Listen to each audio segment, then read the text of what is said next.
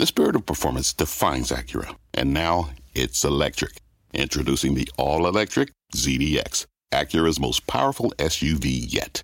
While what powers their cars may change, the energy that makes Acura never will. Crafted using the same formula that brought them electrified supercars and multiple IMSA championships, the ZDX has track-tested performance that packs an energy all its own. With a premium Bang & Olufsen sound system and up to 313-mile range on a single charge, and a Type S variant with an estimated 500 horsepower, the ZDX is everything they said electric could never be. It was built with the driver in mind, just like Acura's been doing since the beginning. We could talk all day, but the only way to experience this electric performance is to drive it yourself. Unlock the energy and order yours at Acura.com. Fast Money starts now with breaking news. It was a crazy day on Wall Street and in Washington, D.C. Former National Security Advisor Michael Flynn pled guilty to lying to the FBI. That sent stocks tumbling. Then, Senate Majority Leader Mitch McConnell announcing on the floor that Republicans have the votes to pass their tax plan. But some details are still being ironed out even as we go to air. All of this had investors running wild today. The Dow trading in a 400-point range. That is its widest range of the year. At one point, it was down 353 points, but ultimately came back in a massive way, ending the day down just 30. As always, we've got full team coverage for you on the latest details from D.C. with Eamon Javers in front of the White House and Ilan Mui on Capitol Hill, where the Senate vote is expected tonight. Eamon, though, let us kick it off with you and the drama around Michael Flynn. Brian, perhaps the most significant thing about the Michael Flynn plea today was the news that Flynn is in fact cooperating with the special counsel. That means that it is expected he has some information of value to provide to the special counsel in exchange for these lower charges. Here's exactly what we know about Flynn's case as of tonight. Flynn pled guilty today to lying to the FBI about his talks with the Russian ambassador before President Trump took office. This was during the period of the transition, after the election, but before the inauguration. Prosecutors say Flynn discussed Russia with senior members of Trump's transition team. Jared Kushner was among those officials, according to NBC News. The White House attorney saying nothing about this guilty plea, however, implicates anyone here other than Mr. Flynn himself. The White House very much trying to minimize Flynn's role here, pointing out that he only worked here for less than 30 days at the White House and suggesting that, as you just heard from the statement, that the only person implicated here is Flynn himself. So we've got the statement here from Ty Cobb saying the false statements involved mirror the false statements to the White House officials, which resulted in his resignation in February of this year. So very much the White House strategy appears to be isolating Mike Flynn. The question, though, for the White House tonight is what does Flynn know and what has he told the special counsel at this point, Brian? All right, Eamon Javers. Eamon, thank you very much. Well, Flynn's guilty plea may have sent stocks lower, but progress on the tax bill is what led to that big rebound. Ilan Mui has that part of the story. Ilan. Brian, it looks like the vote on the Senate tax bill is going to be 51 to 49, more than enough for Republicans to get this out of the Senate, but they're going to have to do it without Bob Corker. He just said that he is a no on the tax bill. He said it was a tough vote and he's disappointed in the decision, but at the end of the day, he couldn't cast aside his fiscal concerns. Now, his no vote comes after Susan Collins of Maine said she does support the bill. She received assurances from Republican leadership that they would work with her on some key issues like health care, a deduction for property taxes, and something for medical expenses as well. So all of these concessions are going to require some trade-offs, and one of them is the inclusion of the alternative minimum tax for both individuals and corporations. I talked to Senator James Lankford of Oklahoma, who was one of the senators who got to yes today, and he said that's part of the compromise in Washington. It was really a trade-off for to be able to get to lower rates, to be able to make sure that we still have the revenue. No one wants to be revenue negative in the sense that we increase deficits. We want to be revenue neutral, bring down the rates, allow more economic activity to happen to be able to compensate for bringing down the rates. Now, here's where we stand right now. We are waiting for Republicans to finish up the formal debate on the bill. That should be happening very shortly. After that, they'll move into voting on about 8 to 15 or so amendments. The final amendment will come from Senate Majority Leader Mitch McConnell himself. That will be the revised version of the tax bill, and they'll have the final vote after that. We are still anticipating a vote tonight. Back over to you, Brian. All right, Ilan Mui. Thank you, Ilan.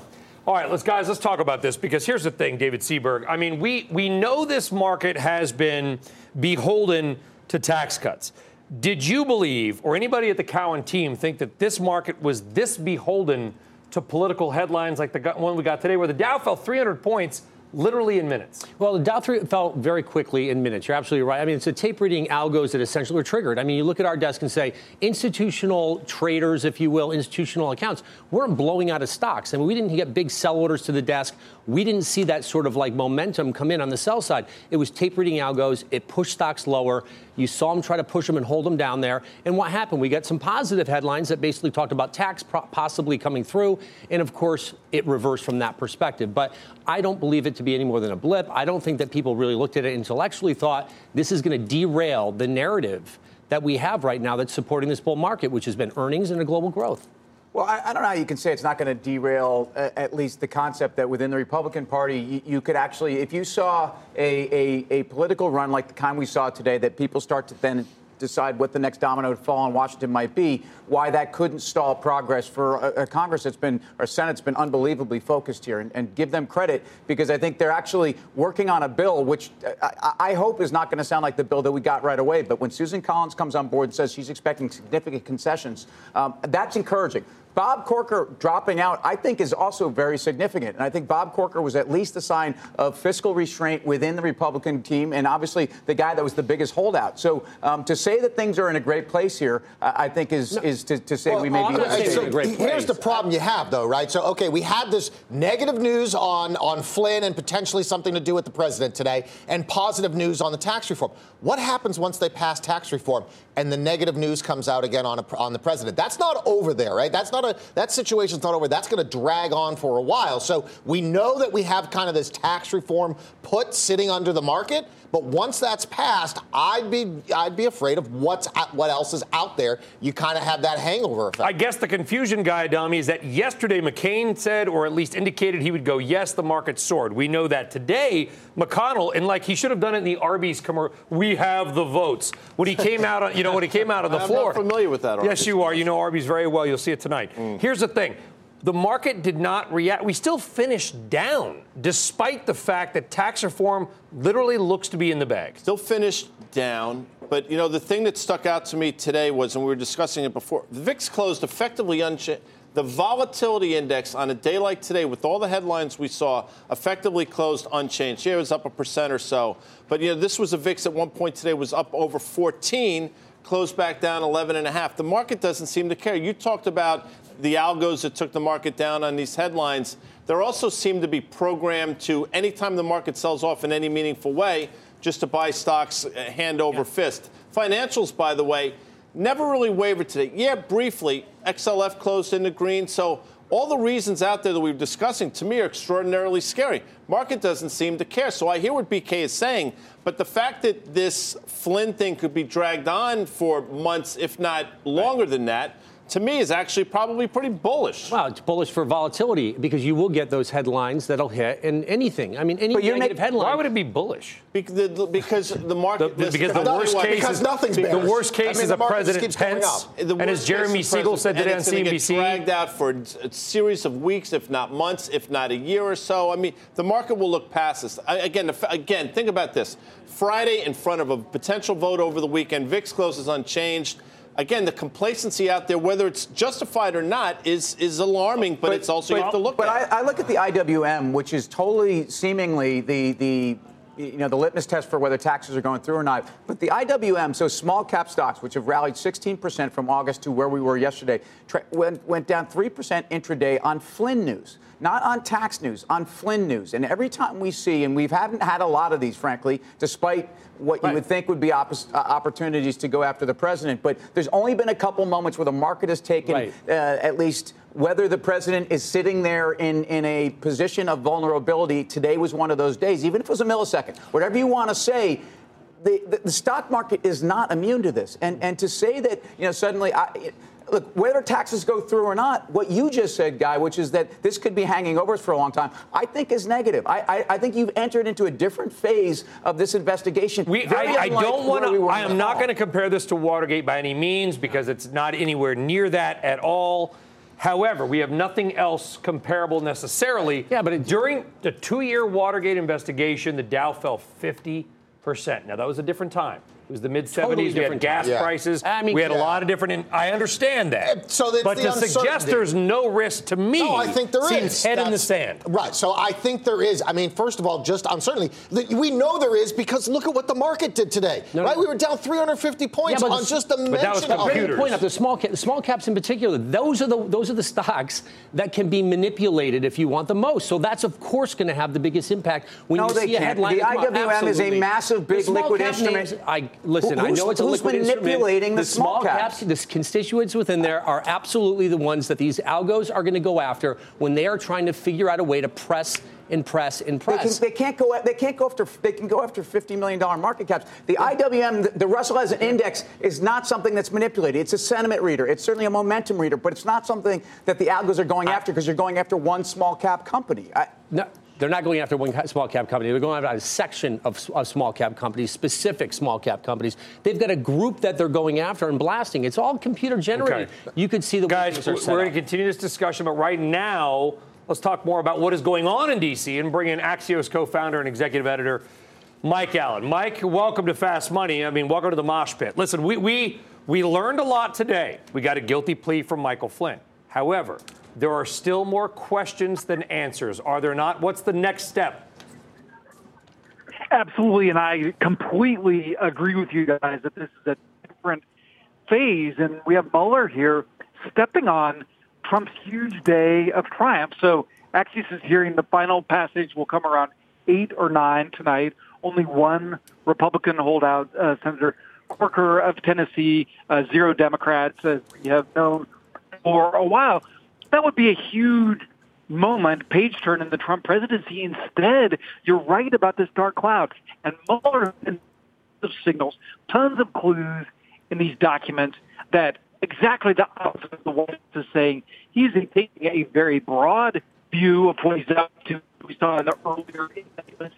And today's statement basically upholds what he's been charged to do. There's lots of different things that he could have had Flynn plead guilty to. The fact that he did it on Russia, on the most narrow part of his mandate, is a huge sign to the White House. Yeah, Mike, unfortunately, we got kind of a bad connection with your phone, but your points are well taken. Thank you very much, Mike Allen, Axios co-founder, thinking that vote for the Senate tax bill, 8 or 9 tonight, although I've heard it could go even past midnight. The point is, I was trying to ask Mike, is that there's a lot we don't know. And forget politics. Right. What markets are not supposed to like is when we don't know something. Right. Correct? Right. Yeah, and we don't know what earnings are. We don't know what growth is. We don't know what's going to happen here. So why don't we have more risk premium? There's no question there's a black cloud from a news flow perspective. And there will maybe negative headlines that come out. And again, the market will react to negative headlines. But how does this change? Let's make the assumption the worst case scenario sets up where Trump's out of office. How does it change the narrative of why this market is acting the way it is? First of all, that would have a massive change. I mean, Trump out of office, because whether you like Trump or not. I think people want Pence. Jeremy Siegel today on CNBC said the market would go up. I don't believe that. I think whether you like Trump or not, he has stood for a changing of the guard. And maybe, by the way, just say Trump was to gallop out of town tomorrow for whatever reasons. Some might say, you know what, it served its purpose because you didn't necessarily drain the swamp, but you completely took the pendulum to the other side. You got the country thinking in a different way. And boy, isn't that what a lot of people wanted to happen? In fact, I'm sure that's what people wanted to happen. So you can't tell me, though, if you remove Trump from office, every time we've had the specter of this, and today was another one of those days. We've had about 3 of them since his presidency. Not a lot of them, about 3 of them. Today was a very important day. It's Mueller time, and I tell you what, it's game on.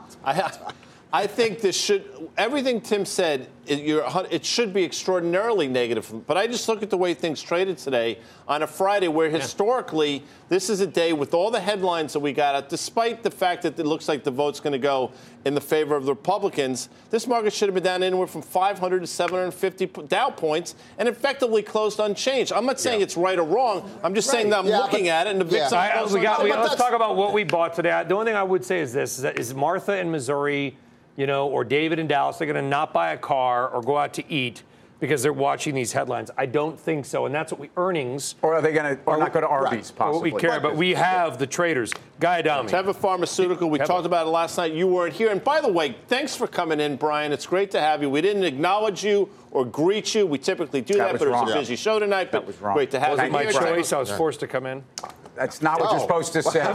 You know we're on live. Well, this is live television. You weren't forced to do anything. I love being with you guys. You have to do two things in life: die and pay taxes, and deal with New York City traffic. Teva Pharma. What about you, BK? Well, so despite the fact that I think that the Trump headlines and the dragging on of that could be a problem, I think the way that the small caps traded today are where you want to be, right? Because you know now it's quite a range, but at least today's low is your stop out point. You know that if we get something, we get this vote tonight, Monday morning, you're going to get a little bit of a run in this. So are you saying buy small caps? Yes. Okay, as a word salad. I think we talked about retail last night in the show, and especially the ones that have been beaten down, sort of benefiting from the fact that tax cuts could be like propping them up a little bit here. Burlington, BURL is a name that's moved, I think, on fundamentals, not just the aspect of tax cuts. Stayed in that one and continue to buy stock. Well, I tell you, I shorted small caps a couple nights ago. I'm very comfortable in that short. And again, I think small caps have priced in an enormous amount. Let them have the tax bill. Let them have their way. Have at it, as my friend Dan Nathan would say. But guess what? We've actually priced a lot of that in. I actually bought energy. I think this OPEC meeting actually caught a lot of people by surprise because they came out of that meeting and they were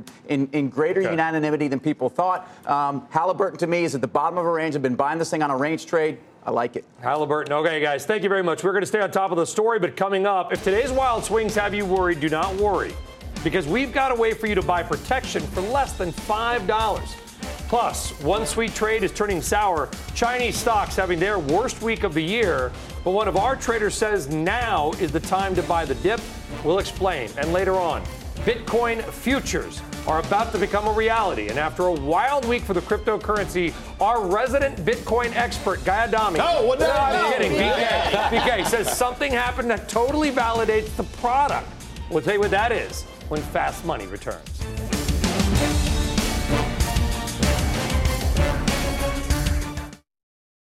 All right, welcome back to Fast Money. It's time for a bit of a buzzkill, China style.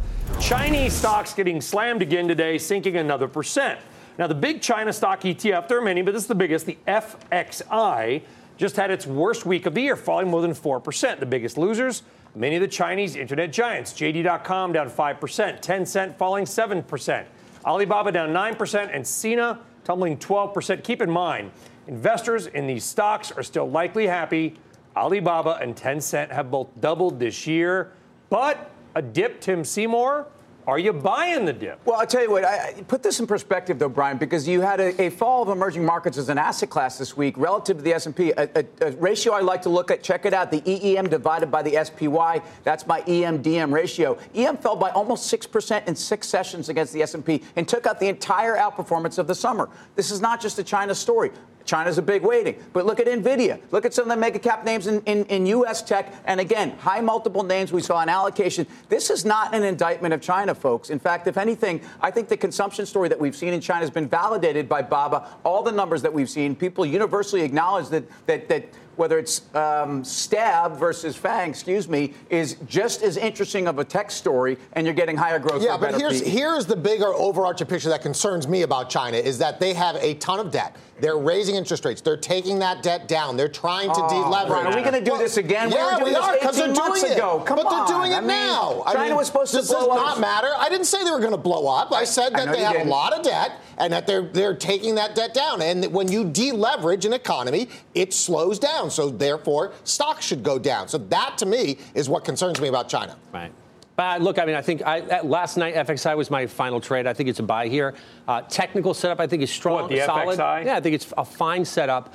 In my opinion, look, China has been very clear. They're trying to slow down speculation. I mean, they're going to pull the reins in when they need to or feel to. But at the end of the day, the debt, I don't worry about the debt. You're not going to have a state agency go in and declare some sort of liquidity issue. I think we're fine there. It's not up to Using that. the analogy of the Outfield's second album called Bangin'. Would you say they were banging on China this week? 100%, Tim. That's a great point. No, but the only hit from that album was "Say It Isn't So." Say It Isn't So. By the way, so that also fits into this discussion. So the song was called "Banging on Your Heart." Deep cuts on the Outfield. By the way, on a Friday afternoon. Wow. Voices from Babylon, third album. Didn't do so well. Still ahead. One bright spot in the market today. Energy stocks. Could they lead this year's laggards into leaders? We'll explain. In the meantime, Here's what else is coming up on Fast.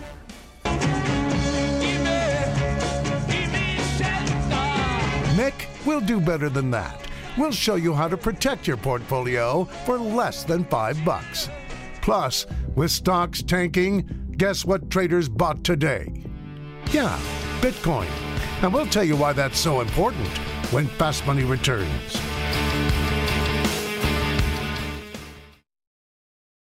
Welcome back to Fast Money. Bitcoin soaring today as federal regulators approved the launch of Bitcoin futures on the CBOE and the CME.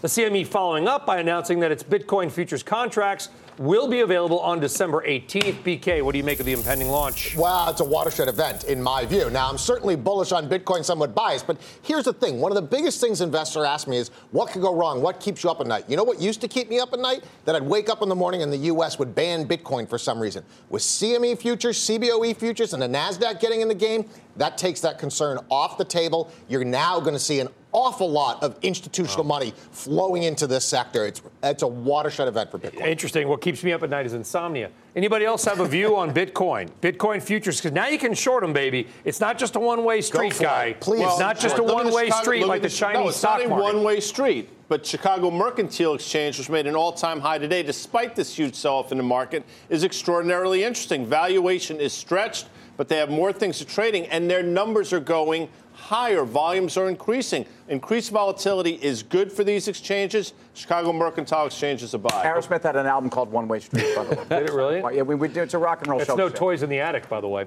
Great it's time. Around the horn. Tim Seymour, final trade. Halliburton, you stay here. Twitter, I'm taking it off here toward $21. Seller. International Business Machines, IBM. Brian? I think Fast Money is too fast. No, I don't know what we're rushing. You're selling Twitter. Seller of Twitter. I'm buying IBM, International Business Machines. I like their blockchain and AI. I knew you were going to say some sort of a blockchain play. Well, yeah, I mean, why not? Slow money. I tell you what, if you look at IBM's last quarter, BK might be onto something. I think, though, Teva Pharmaceuticals. There you go. Take a look at that one there, Blacksburg Tech man. That'll get you done. If you're going to say it proud. Guys, it's been a real honor. Thank you for getting the short straw tonight. And, I love it. I wouldn't miss it, guys. Appreciate that. A lot of good ideas, a lot of good trades. That does it here. Catch you back at 5 o'clock Eastern on Monday. I'll be back, by the way, next Monday at 5 o'clock. Watch anyway. Options action with a special guest. Guy Adami starts right after the break.